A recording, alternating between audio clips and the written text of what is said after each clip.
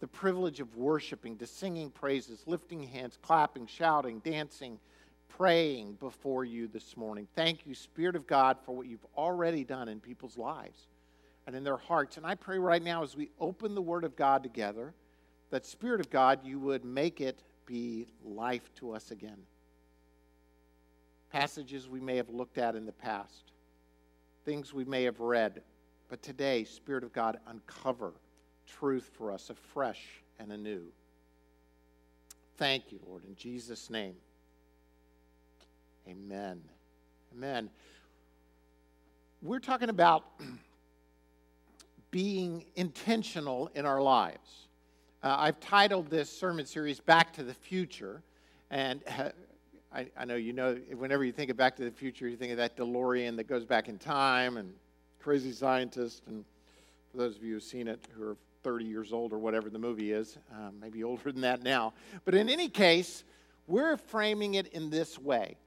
We need to get back to some of the fundamentals in order to prepare for our future.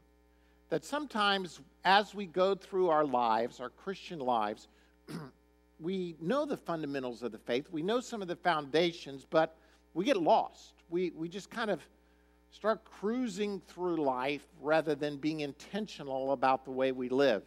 And if God really is going to do what he wants to do in us and through us, to touch the world with the good news of Jesus Christ, we need to never leave the fundamentals, never move beyond them, but grow upon them. Let the foundations remain the foundations. And one of the ones we've looked at over the last couple of weeks is that Jesus commissioned his followers to go into the world and to make disciples. To make disciples. We are speaking about what does it mean to be an intentional disciple who makes disciples. In other words, a disciple, it's a word that many times sounds so spiritual, but in truth what it means is you're a follower, a learner. So we are followers or learners of Jesus Christ. And as followers of or learners of Jesus Christ, we are to go into the world and make other followers or learners of Jesus Christ. John Wesley said this. He said, the church changes the world not by making converts, but by making disciples. And there's a big difference between just seeing someone converted into the faith and someone raised up into maturity in the faith. We are to be a disciple-making people.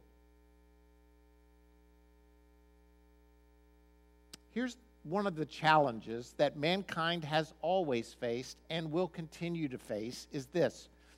In doing even good, are we doing good our way or are we trying to do good God's way? And there's a major difference in the fruit that will be born if we... So, for instance, I've got my eye on a prize. I'm looking at something that's right. It's good. It's wholesome. It's healthy. And I say, I'm going after this. I'm going to achieve this.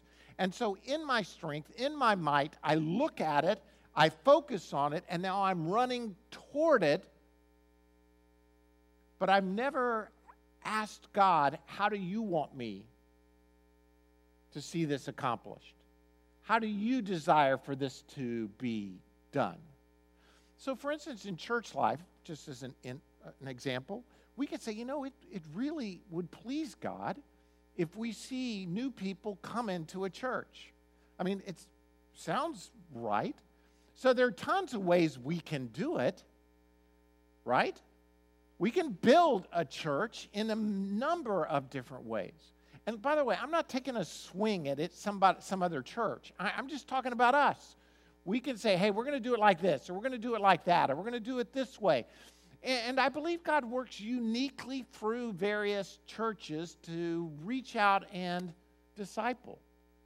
The important thing is to say, how does God want us to do it? And we've contrasted that. I'm sorry if you weren't here last week. It was awesome. You should get the tape. The guy who spoke was good.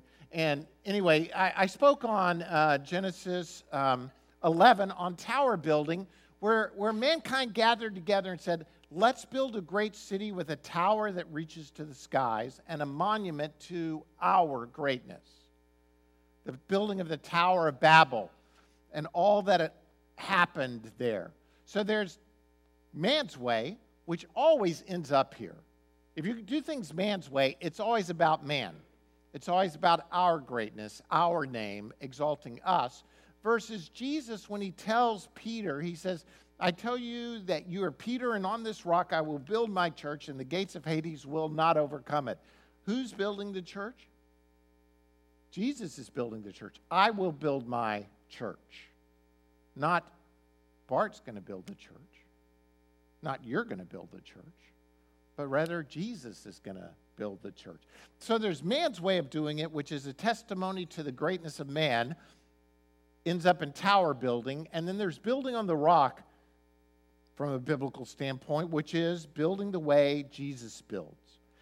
We looked last week at the tragedy of tower building, that when we build towers, it misses God's purposes, it's contagious, it's a source of pride, and it creates external unity only. We don't want to build like that. As a result of what happens at the Tower of Babel, if you remember, God confuses man so that man won't think it's all about him. This is God's first real move against humanism in my book. He's saying, look, it is not about you. And I'm not going to let you go this way because it's destructive for you. It's not about him being threatened. We sang it over and over again. He has no rival. He has no equal. It's not that God was threatened in this whole deal. It's more that he's so concerned about us that if we think we can do anything on our own, then we'll never have our hearts turned to him and understand that the only way to really come to life is through him. So he confuses languages, and man kind of goes his own way. So today I want to look at, from Acts 2, kind of in my own way, it's a reversal of the Tower of Babel, so to speak. Tower of Babel, man tries to build man's way. God confuses through languages. On the day of Pentecost is when God unites. God brings back together for his purposes to accomplish what he wants to accomplish. Let me remind you and just tell the story for those of you who don't come from a church background. Jesus was crucified on the cross, and then 3 days later, he rose, Easter. He rose to new life. Death could not hold him. So on the cross, he sacrificed his life for our sins, and he rose from the dead to secure new life for those who are his followers.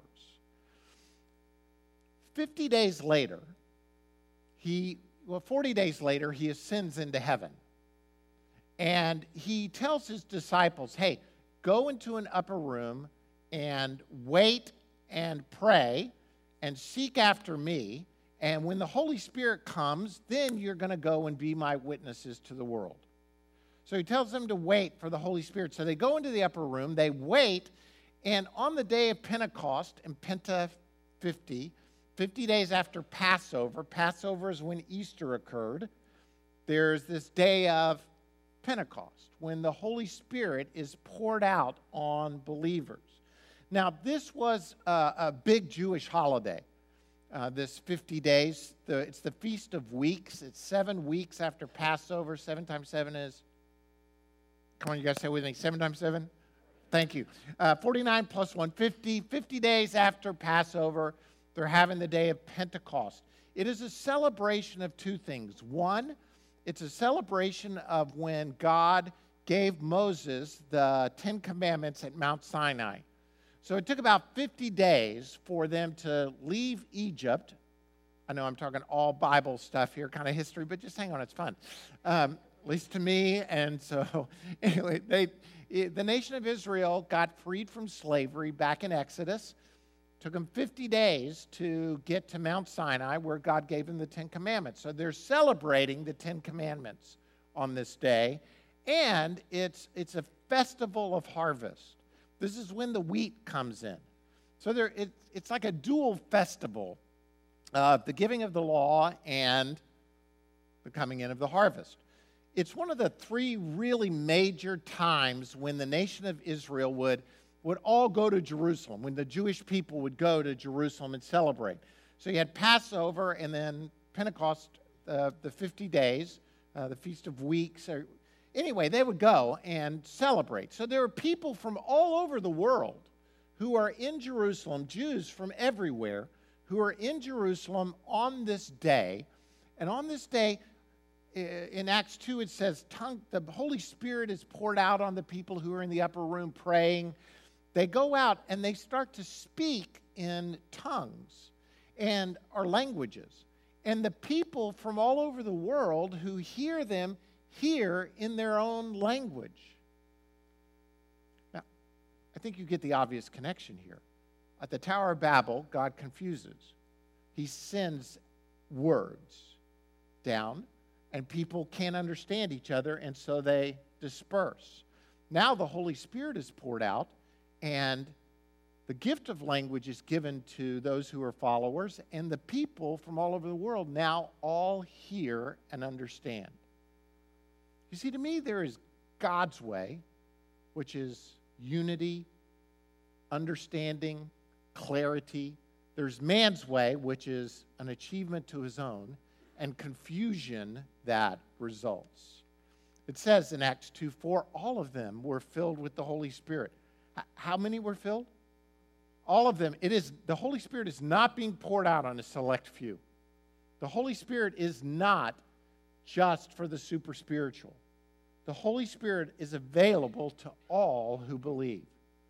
And then all of them began to speak in other tongues as the Spirit enabled them. The people understood. Here, let me just contrast. At Babel, God confused. On the day of Pentecost, God clarified. At Babel, people could not understand. At Pentecost, people understood. At Babel, God scattered, and at Pentecost, God gathered.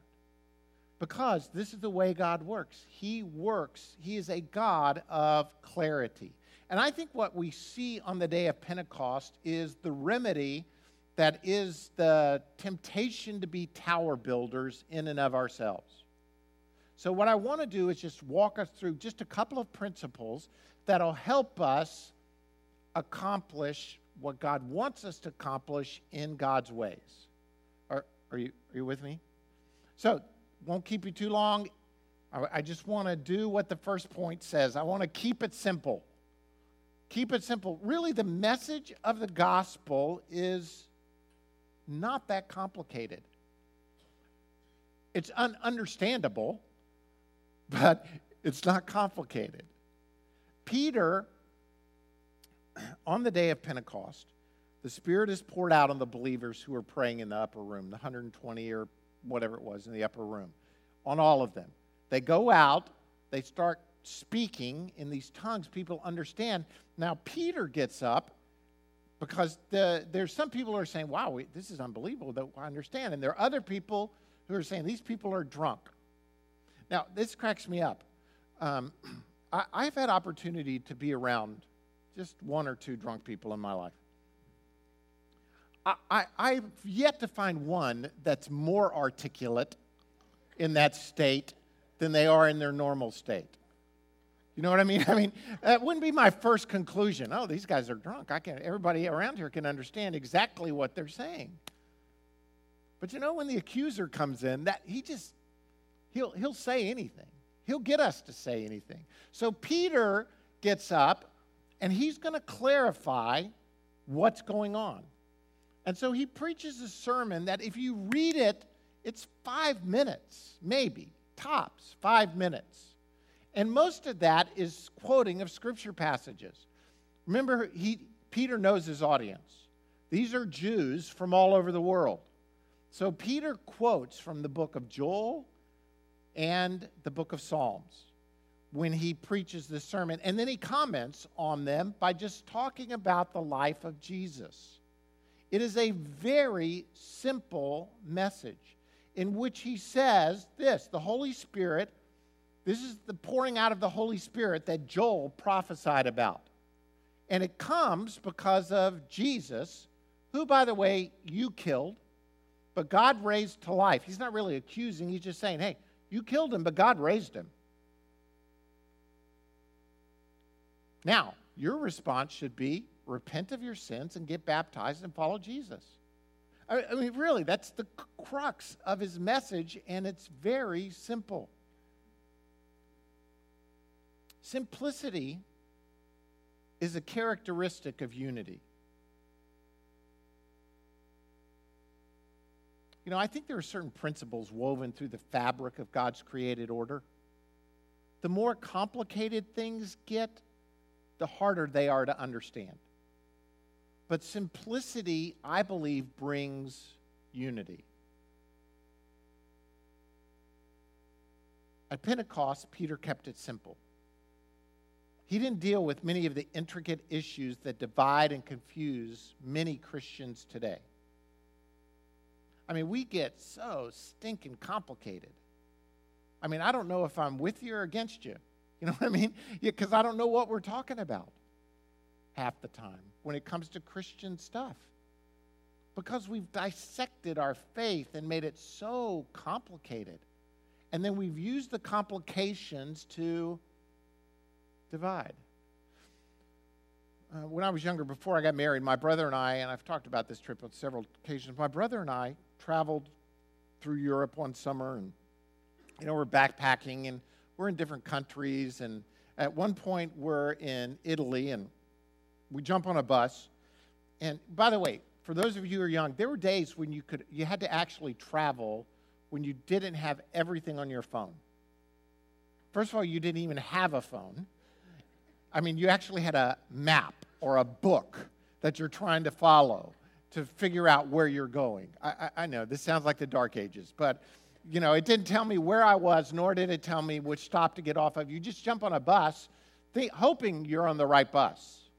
That, first of all, that the right number was the number in the book, and you're trying to figure out which stop. So I'm talking to this bus driver, this Italian bus driver, and I'm saying something about, hey, do I get on this stop or after this stop or around this stop or beyond this stop? I'm just trying to talk really fast because, first of all, Italians talk really fast, and I don't know Italian. I'm just speaking in English, and this driver just stares at me, never says a word. You know, you could see it in his eyes. He has no clue what I'm talking about. So we'll figure it out. I goes down and sit next to my brother, and he says to me, hey, you know, I speak English, and I have no idea what you just said. I mean, sometimes we get things so confused because we get so excited or we try to make it so complicated. It's like that in the Christian faith. If you're trying to communicate the love of Christ with someone, just keep it simple. The gospel is simple in the message that is, again, beyond understanding. Paul says in Corinthians this, but I am afraid, lest as the serpent deceived Eve by his craftiness, your mind should be led astray from the simplicity and purity of your devotion to Christ. Simplicity and purity of your devotion to Christ. Sometimes the more you know, it's not the better off you are. In Luke, Jesus says this. The Pharisees are asking for a sign if the kingdom of God is coming. And he says this. Once having been asked by the Pharisees when the kingdom of God would come, I just said that, Jesus replied, the kingdom of God does not come with your careful observation, nor will people say, here it is or there it is, because where is the kingdom of God? It's within you. It's within you. God desires for us to be simply focused on loving him. We've been trying to do this past year in our church, is try to simplify things, to simplify our corporate gathering and our small group setting. You know, sometimes at church life, in case you didn't, for those of you who aren't familiar with church life, you can get so many meetings that it just gets so complicated to go to these meetings all the time. And then you start to dread going to all these meetings.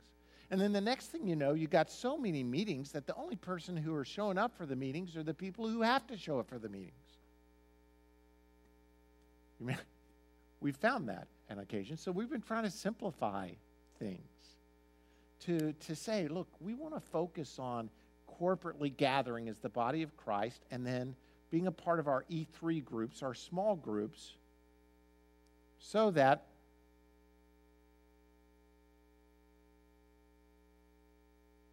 it's lovely chimes. I like that ringtone. You could silence it if you'd like, but it was very, very attractive. Thank you. Mitch, that wasn't you today, was it, bro? By the way, simplicity doesn't mean uniformity. I mean, it doesn't. God wants us to keep our message simple, but it doesn't mean we all look exactly alike. We're not Stepford Christians. We're Christians that God calls us to be uniquely made, but following the gospel. We have this foundation. At the Tower of Babel, there's this one interesting part where it says they made their own bricks. They made their own bricks. And this is a period where people weren't really making bricks. They used stone generally to build rather than bricks. But they're making their own bricks because they want it to look exactly alike. Look over to your left and look at this lovely wall that we have put up just recently or down at the front. I love stonework like this.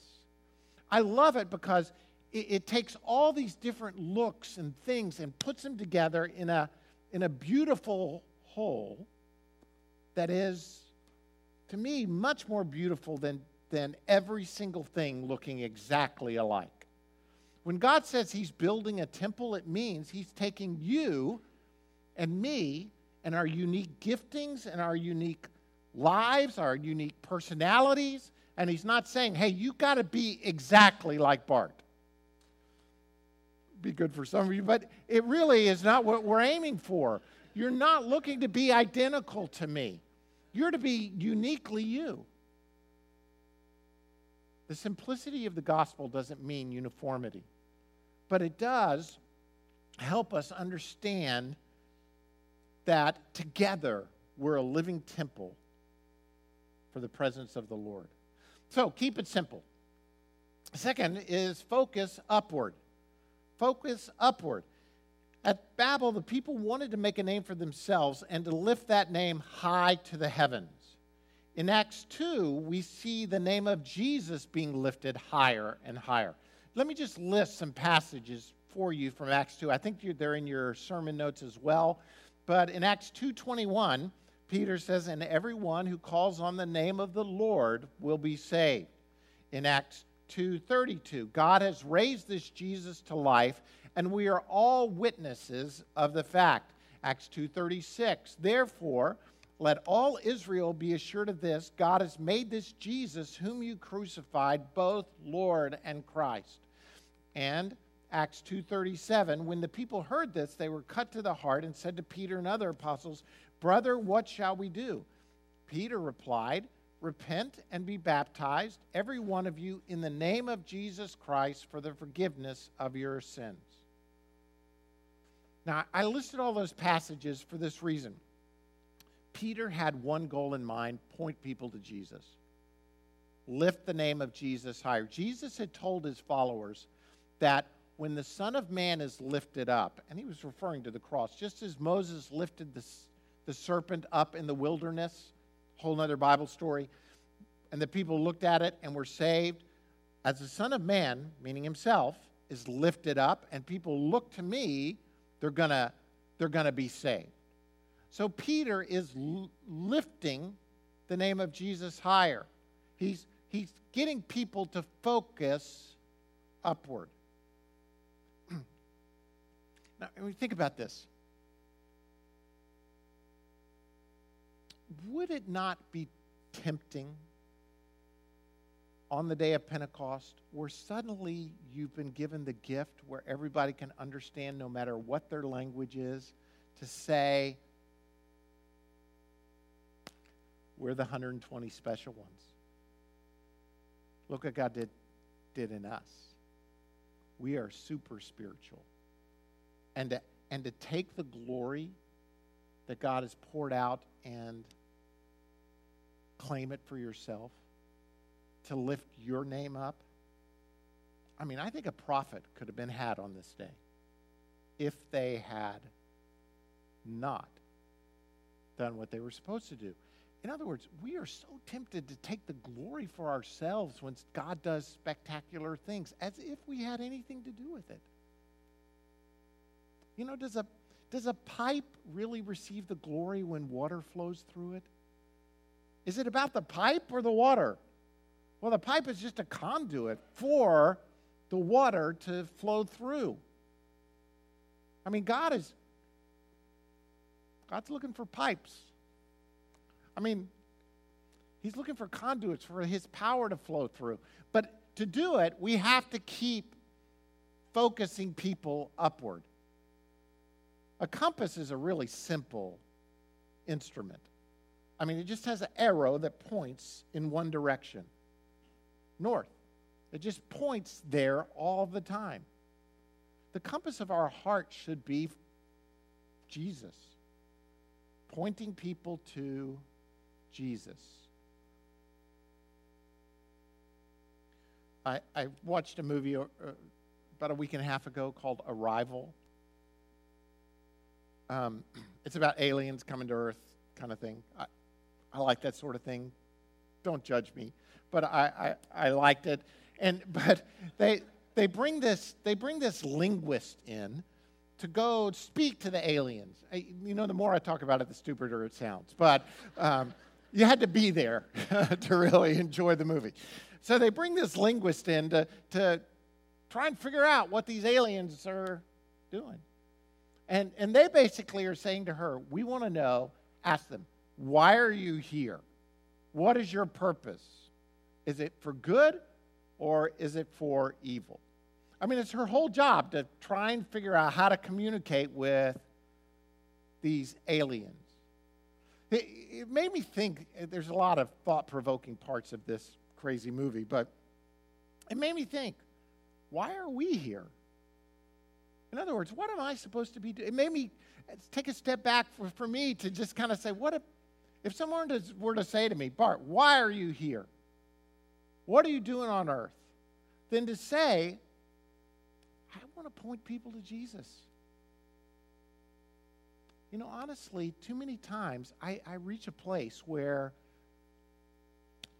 I'm here to enjoy life.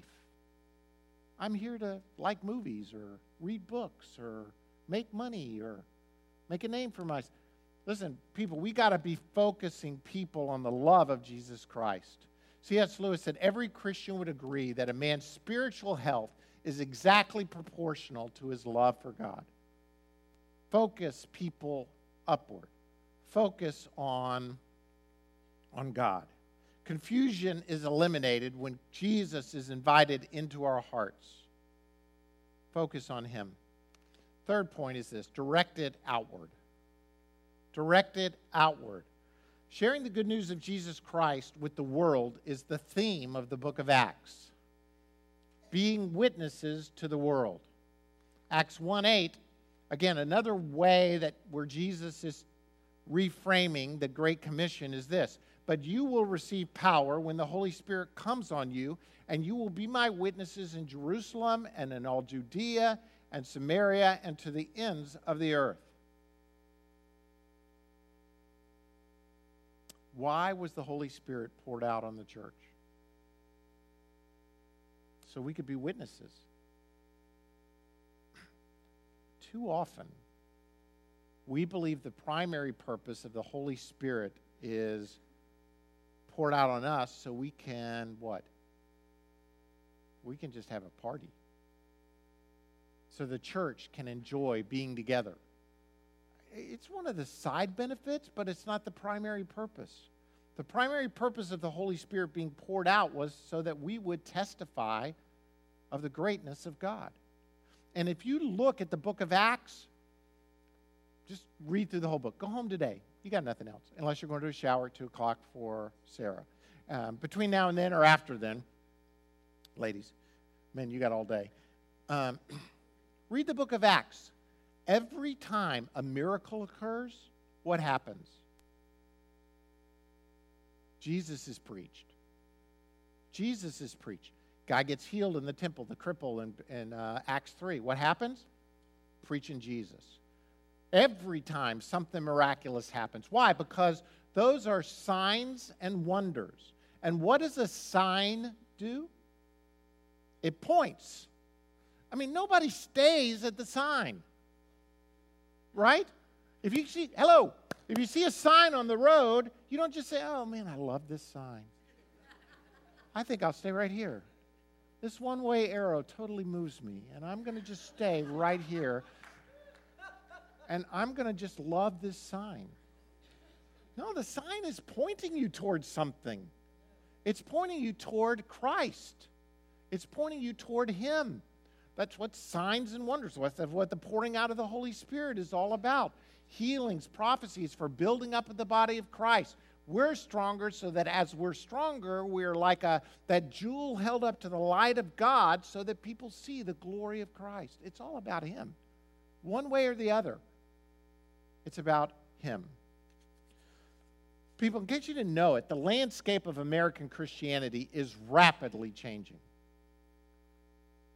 Just give you a couple. People who identify themselves as Christians, between 2007, when it was 78%, and 2014 in America, these are people who say they're Christians. It dropped by 8%. And this is 3 years ago, and it's probably dropped at least that much and more since then. These are the latest statistics according to Pew Research Center. About 1 in 5 Christians, those who identify themselves as Christian, now participate in their faith service online. So, another 1 in 5 participate with either television or radio. So, of the people who say they're Christians, 2 out of 5 don't even go to church. I mean, a physical church. They're either viewing it online or viewing it on television or radio. And by the way, the online is growing really quickly. And the television or radio is, because you have more choices online. You can watch who you want to. My dad, for instance, now my dad's 84, so it's a little harder for him to get to church, but he goes to church online now. He keeps asking me, hey, when are you going to get online? And I'm like, I don't know. Ask Larry. He knows. I don't know when we're going to get online, but because it's harder for him to get out, so he can view it online. But there are others who just, it's about convenience. About 54% of Americans qualify as churched, meaning they've been to church sometime in the last 6 months. So 54% of Americans can be identified as churched. And by the way, just showing up at church don't make you a Christian. You know that, right? Just showing up here on Sunday morning or even viewing online or on television. But 54% are churched. That means that 143 million Americans are unchurched. It took me a while to do the math with the population of America as it is today. If 143 Americans are unchurched, that means the unchurched population of America would be qualified as the 9th most populous country in the world. There are more unchurched Americans than there are citizens of Russia since it broke up. I mean, that's a lot of people. You know, this whole idea of America as a Christian nation, we are in a post-Christian society. Of the unchurched, a quarter to a half cannot name a church within a 15-minute drive of their home. A third does not even know a person who attends church. Few know what the major denominations are, what they stand for, how they differ from one another. Major Christian leaders are unknown to them, and only 1 out of 4 have ever been invited to a church. Yet, most say that if they were invited, they'd go. As a matter of fact, 9 out of 10 of the unchurched who don't go to church say, if someone asked me to go, I'd go with them. What am I saying here? I'm saying, listen, we may be thinking everybody already knows. Everybody doesn't already know about Jesus. You know, I understand. Birmingham is considered the second most biblically literate city in all of the United States. I mean, you are in the heart of the Bible Belt. And yet, is it really making a difference in the way our city works? All this Bible literacy? I believe God has called us to be what? A disciple-making church. A disciple-making people. And to do that, we've got to focus people upward and then turn the message of Christ outward to the world around us. To look for opportunities to share the good news of Jesus Christ. To invite people to come and to worship together. This past Wednesday at the family meeting, I shared this passage from Corinthians. Again, as we're reading through the Bible, this was in our Bible reading this past week. 1 Corinthians 9, Paul has already stated, for those of you who are Wednesday night, I'm not going to do the whole Wednesday night talk again, but a part of it I am. Paul, in this passage, he's saying, look, I'll do anything for the gospel. Paul is a pragmatist. Paul's saying, hey, to the Jew, I'll be a Jew. To the Greek, I'll be a Greek. Whatever it takes to share the gospel, because it's not about me. It's not about what I like. Hello, church, listen to this. He's saying it's not about what I like. It's about how can I get the gospel there. The good news. And he says, I do everything to spread the good news and share in its blessings. Don't you realize that in a race, everyone runs, but only one person gets the prize? So run to win. Now, by the way, Paul is not saying we're in a competition against other churches or other Christians. He's saying, look, if you're going to run the race well. Run with the end in mind. Run the race. He says all athletes are disciplined in their training. They do it to win a prize that will fade away, but we do it for an eternal prize. So I run.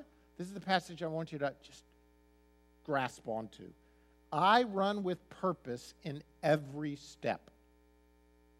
I'm not just shadow boxing. I discipline my body like an athlete, training it to do what it should. Otherwise, I fear that after preaching to others, I might myself be disqualified.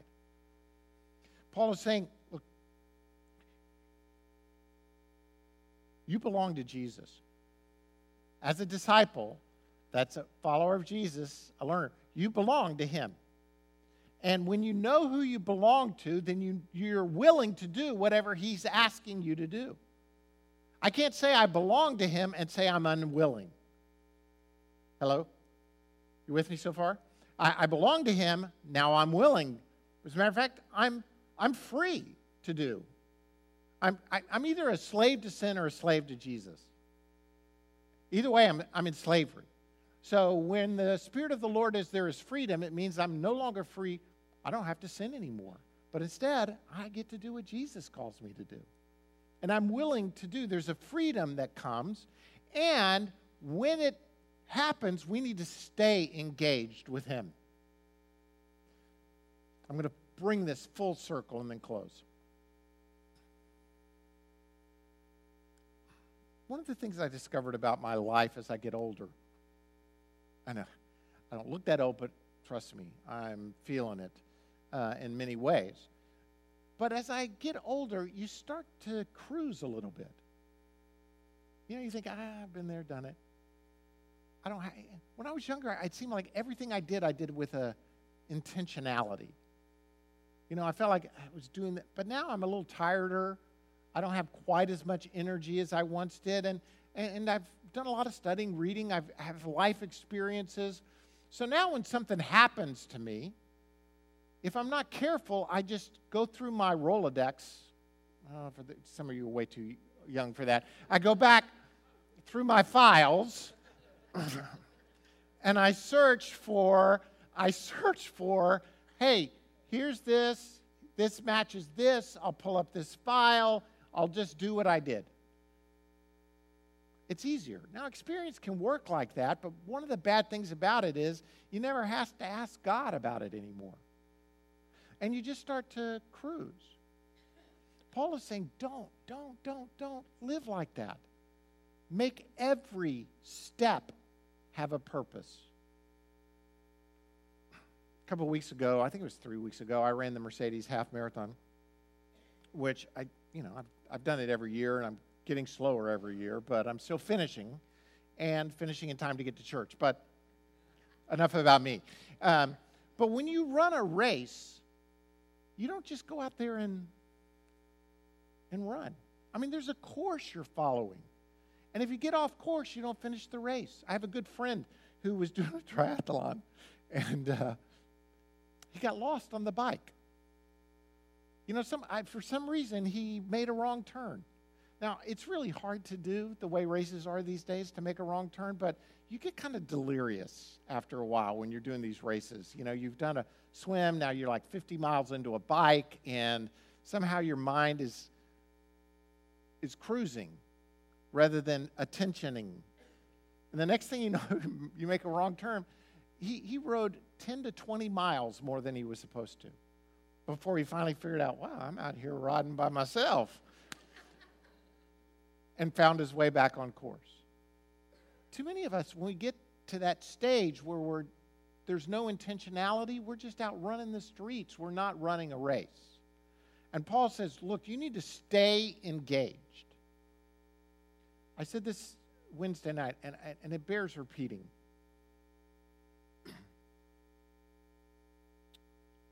I am weary. I am weary as a pastor watching kids raised in this church leave the faith. I'm weary of seeing marriages disintegrate. I'm weary of watching friends slip off into the darkness. It breaks my heart. It not only breaks my heart, it makes me at times want to give up and to say, this is not worth it. This is God, this is too hard to keep doing this. To see my heart broken over and over again.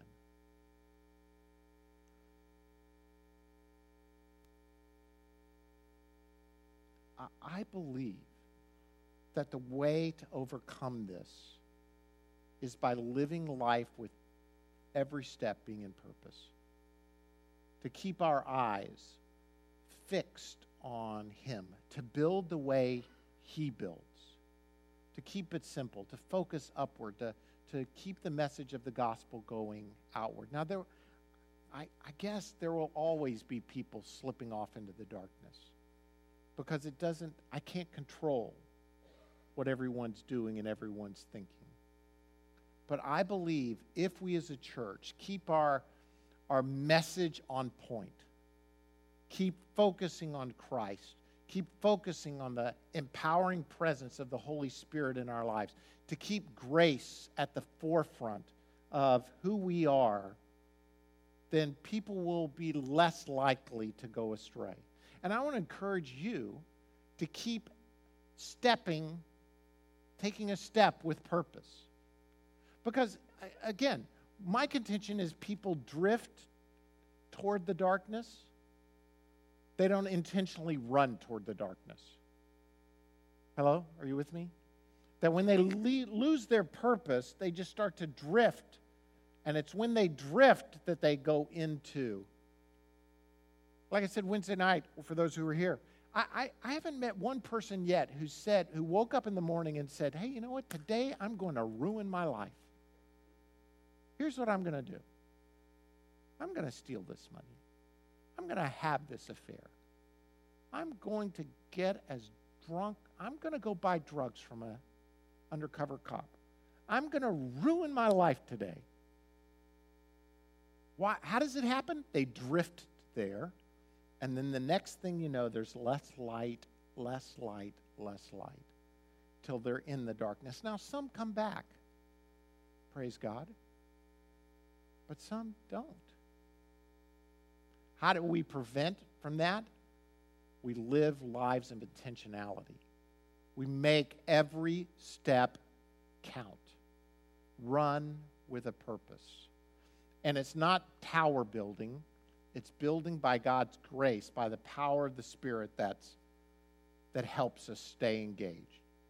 See, tower building, again, it misses God's purposes. It's contagious. You'll get caught up in it before you even know it. It becomes a source of pride to you. And it results where there's this unity that's external. It's around a purpose. It's not around a person. The remedy that the church can do to help us is keep it simple, keep it upward focused, and move the message outward. Jesus said, I will build my church, and the gates of hell will not overcome it. See, I believe we don't have to drift into the darkness. That hell will not overcome the church of Jesus Christ when he builds his way in us and through us. Let me pray for us. Lord, we thank you this morning. We pray, God, that your purposes would be accomplished in our lives. Lord, we thank you for the privilege that we have of building according to your plans and your ways.